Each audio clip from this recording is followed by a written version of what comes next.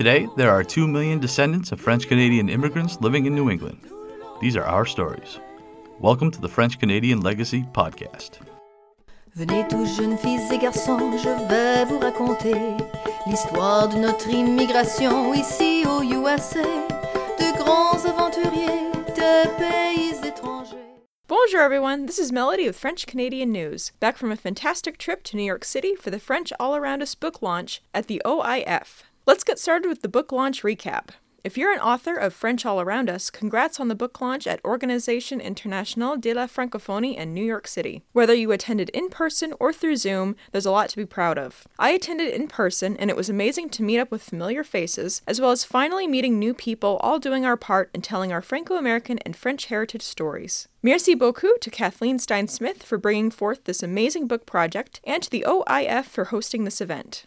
Next up, we have some blog posts to get into. If you have the travel bug after hearing about the NYC trip, head over to Queer the Past to check out Patrick Lacroix's latest post titled, A Canadian Excursion to New York City in 1851. This post tells the account of Jean-Baptiste Eric Durand, who wrote what we could consider an early travel blog about the experiences of French Canadians in New York City. For Mother's Day and National Nurses Week, we have a new post by Juliana Leroux titled, Franco-American Women, Honoring Nursing and Tante Blanche. Check out this post detailing the notable Franco-American nurse known as Tante Blanche and how she earned the title Mother of Madawaska by saving others from starvation during a devastating winter storm in 1797. The Modern Franco's blog is back with 2 new posts, one of which is a recipe. Check out how to make gluten-free, nut-free, and vegan poutine. If you're like me and have several food allergies or sensitivities, or if you just want an alternative to regular poutine, this is a poutine recipe for you.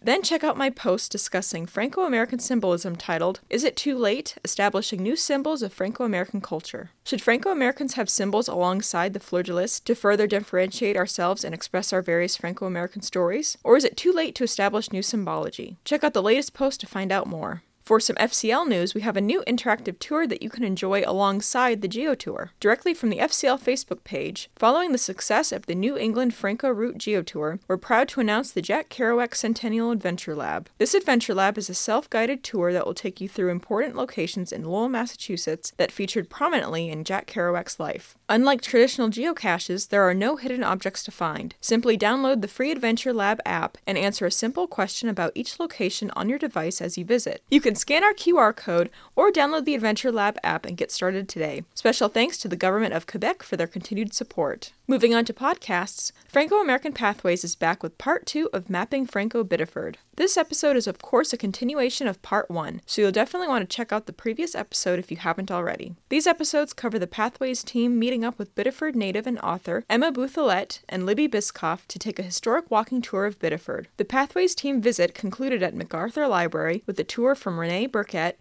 and her team in Special Collections, where many artifacts of Franco-Biddeford are found. And now on to events. On May 18th, from 7 p.m. to 8 p.m. Eastern Time, check out this talk about Les Filles à Marier, or marriageable girls. We've all heard of Les Filles d'Ivoire, but do you know of the 260 French girls and women who arrived in New France prior to Les Filles d'Ivoire? Check out this presentation by Ray Lambert and Megan St. Marie, who will share some of their own ancestors who were among this early group of French settlers. On May 24th from 9 a.m. to 11 a.m. Eastern Time, check out Les Clitiques Courtières, a French discussion group at Barnes & Noble in Nashua, New Hampshire. On May 24th, from 6 p.m. to 8 p.m. Eastern, check out the Waking Up French Reviel documentary viewing and community discussion at the Manchester City Library Auditorium. This documentary tells a story of French heritage, immigration history, and cultural renewal of Franco-Americans in New England. Discover the universal message to Reviel that applies to both older immigrant groups that suffer the loss of heritage and culture, and newer groups struggling to preserve their culture as they become new Americans. That's all I've got for you this time. Everything I've covered today will be linked in the French Canadian Legacy Podcast episode description. So before we get going with the episode this week, I just again wanted to say a big thank you because I've heard from a number of different people about the microphones that we were using and how clear they sound, and I completely agree. I think they are terrific. And I just want to note again that these are only possible because of the very generous contributions we have received. So I cannot thank those who have made this podcast possible. I cannot thank you enough for providing us the resources to be able to do this and make this,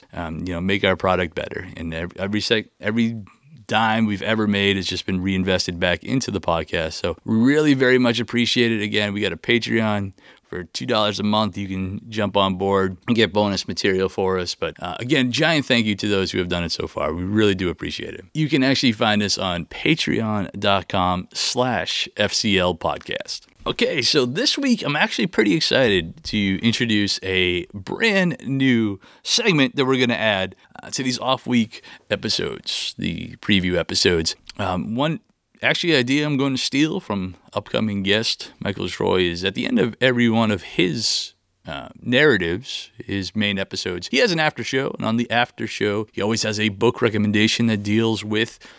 And he has an online recommendation, both actually, that deals with the topic that he discussed on that particular episode, which I think is really neat. And I thought it would be pretty cool to have the opportunity for us to plug some of the books and other resources where you can find more information on, our story, the Franco-American story. We are very, very fortunate to have found someone to take this project on, to handle the recommendations for us, someone who's absolutely perfect. Multiple-time guest on this podcast, the amazing blogger, author, Dr. Patrick Lacroix. So I'm incredibly excited to hear some of his recommendations of things we should be checking out if we want to know more about our story, the Franco-American story. And for the very first one, though, I want to take this opportunity to plug the book. And we're going to keep a list as well of where you can find every single one of these. That'll be an ongoing thing on our website. So you'll be able to check everything out there. And the very first one, of course, I want to mention is Patrick's recent book, Tout nous serait possible, une histoire politique des Franco-Américains 1874 à 1945. Basically, if you care at all about the political history of Franco-Americans, this is a book you have to have. Definitely check it out. So stay tuned for the upcoming recommendations, for our book recommendations every other week, or not just book, but resource recommendations every other week. But in the meantime, certainly get your hands on a Patrick Lacroix book, and we can actually put a link to that as well. Now, this week's episode is actually going to be a super, super exciting one for me. This week, we're going to talk to Michael Troy. Now, Michael is the host of the American Revolution podcast. And my buddies up here know I listen to that all the time. It is my favorite podcast to listen to. I think it's super interesting. It goes through the American Revolution in narrative fashion, starting actually before the war, goes all the way through the French and Indian War. Super fascinating. Great storyteller. So it was really cool to be able to connect with him and talk specifically about some of the topics that might be interesting to us.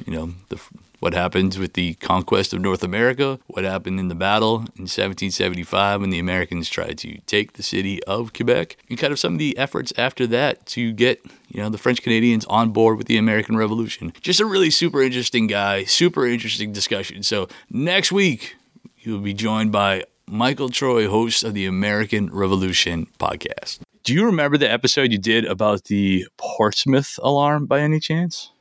Yeah, vaguely. Okay. Can you describe what that was? This is just entirely selfish. That's what I did my senior thesis on when I was an undergraduate student. So this is a big excuse. Now you're making me nervous. You're going to know more about this. No. This is cool. I'm just looking for an excuse to talk about it, to be honest with you. I'm trying to remember which one it was. So 1774, December. Yeah. If not, we could go in a different direction. I'm just trying. They all run into my. That was. Yeah, I know. You've done a million episodes. Is that the one where they took the fort? They did. Yeah. Okay. I'm with you. Yeah. So the Portsmouth alarm, that was in 1774. It was after the British had passed the Intolerable Acts, which the colonists found intolerable, and but before Lexington and Concord, so they weren't actually at war by this time. Much of what the colonists were trying to do during this period was find arms and ammunition and stock them up. And much of what the British were trying to do was keep the colonists from getting arms and ammunition. Sure. So Portsmouth was in New Hampshire, as it still is. There was a British fort there that was very lightly garrisoned. I think it had maybe a couple of dozen soldiers there, most of whom were on not actually sick, but they couldn't be on active marching duty for one reason or another. They had a bunch of cannons and gunpowder and all sorts of other good stuff that both sides wanted. And so the Americans in Boston learned that the British in Boston were going to send a ship up to Portsmouth to secure the fort. And so Paul Revere made his second famous ride, There you go. up to Portsmouth to warn the local militia there that, hey, if you're going to grab some guns, now would be a good time to do it because tomorrow the British are coming. They managed to scrape together a bunch of local militiamen, and it was almost a comedy of errors the way the whole thing worked. Neither side really, they weren't at war with each other, but they weren't not at war, and nobody whose side everyone was on. So like the royal governor realized that this was going to be there's going to be an attack on the fort, and so he called out the head of the state militia to help suppress it. And the head of the state militia had to say, well, I'm actually on the attacker's side, so That's it. I can help you.